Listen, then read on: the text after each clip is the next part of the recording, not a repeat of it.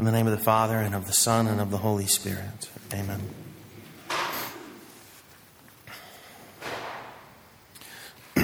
You say the Lord's way is not fair. It sounds like we're still complaining about last week's gospel reading. The different vineyard workers are going out in the morning, midday, in the evening, but then still they are paid the same wage. But actually, today, these readings, the first reading and the gospel reading, aren't so much about the equity or generosity of the landowner.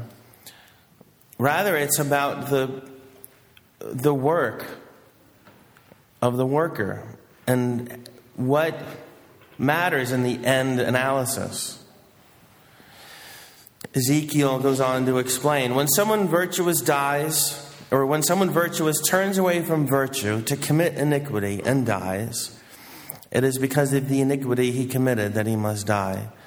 But if he turns from the wickedness he has committed and does what is right and just, he shall preserve his life, since he has turned away from all the sins that he has committed.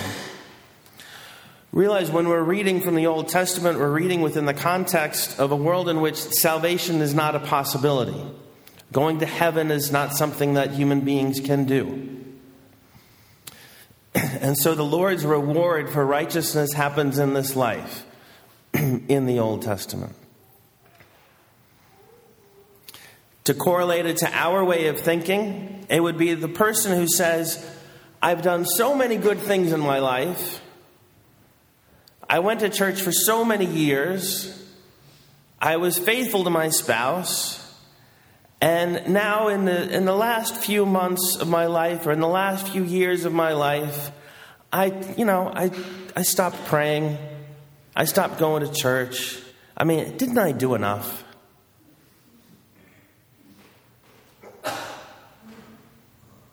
Or the common precursor to a confession in the nursing home, when I offer the invitation to go to confession, so often does someone say, Father, look at me, what can I do?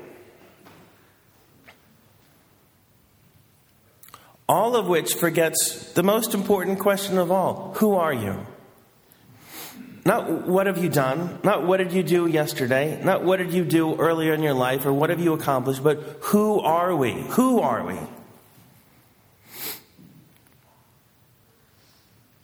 The Lord says, it doesn't matter if you even cast out demons.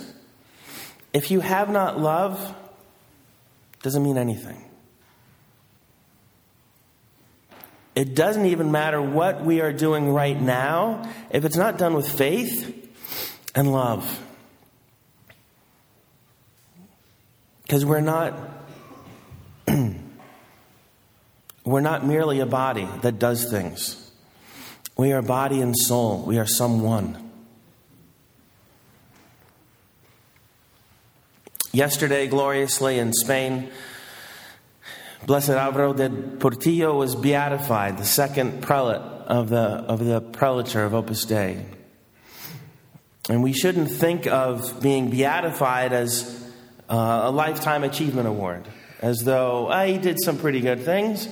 He didn't embarrass the church. Let's make him blessed. Perhaps being declared venerable, an argument could be made that that's what being a venerable is. Who knows? Or servant of God. Regardless, and I have some much beloved servants of God whom I think are in heaven and to whom I turn my prayers at times.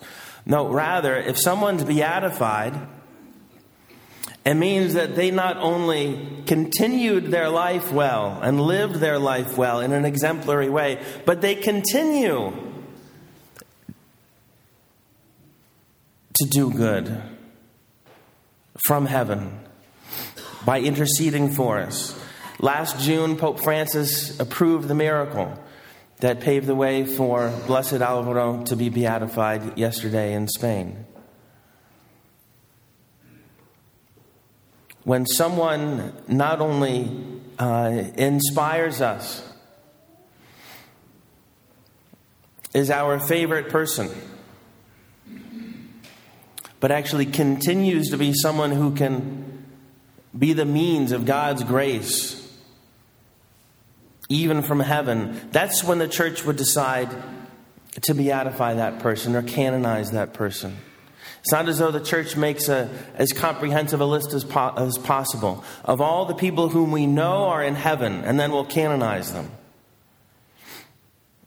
There are many, many people whom we know are in heaven, or whom we can have confidence are in heaven. But the church won't necessarily canonize them. And it's not simply a matter of a procedure, but it's a question of who, we as believers, who are the ones whom we should clamor to have canonized. The ones who not only finish the race well, but continue to be the effective means of God's power in the world. And so now back to us. Our Lord tells this parable. 2 sons. One son went out and said, I am not going to work in the vineyard today, but then changed his mind and then went out. The other one said, yes, sir, I will do your will, but then didn't go out and work in the vineyard. Our Lord is saying this, remember, after Palm Sunday, after his glorious entry into Jerusalem during the last week of his earthly life.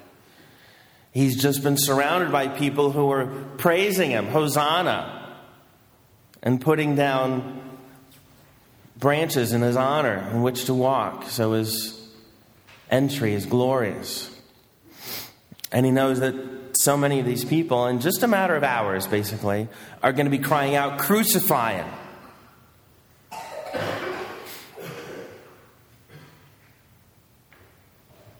St. Jerome and other fathers of the church, in commenting on this gospel, will frequently turn our attention to how our Lord is speaking of the Gentiles as the first brother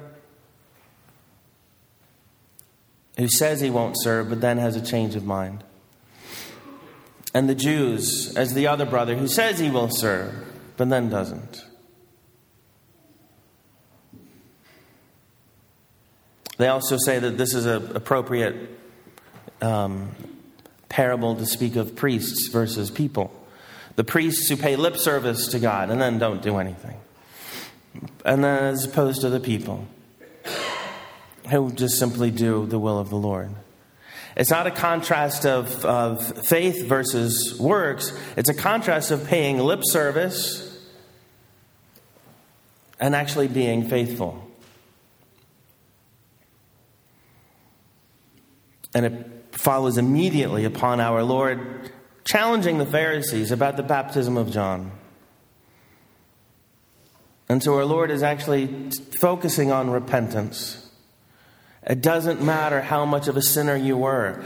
If you repent and remain in me, persevere in faith, and love me, you will be with me forever in heaven. He'll play this out on the cross a few days later to the good thief. Amen, amen, I tell you. Today you will be with me in paradise. It matters not what you've done. You've repented of that. That's over. What matters is who you are. Who we are is borne out by our actions.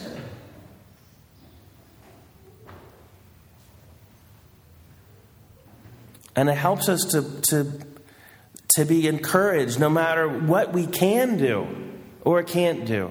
No matter how capable we are or how limited we feel we are in body or mind.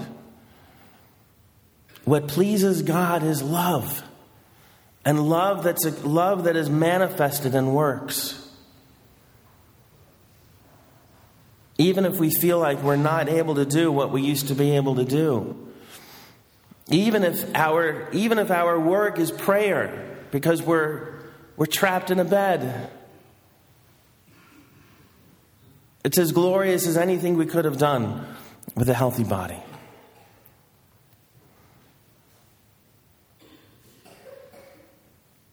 And so we turn to the Lord, crucified on wood,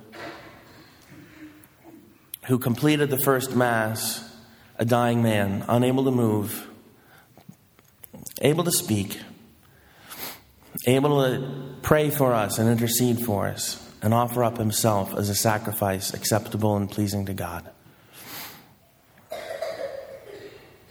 And so we beg of him the grace to persevere in repentance and to remain faithful and to always be fruitful. In the name of the Father, and the Son, and the Holy Spirit. Amen.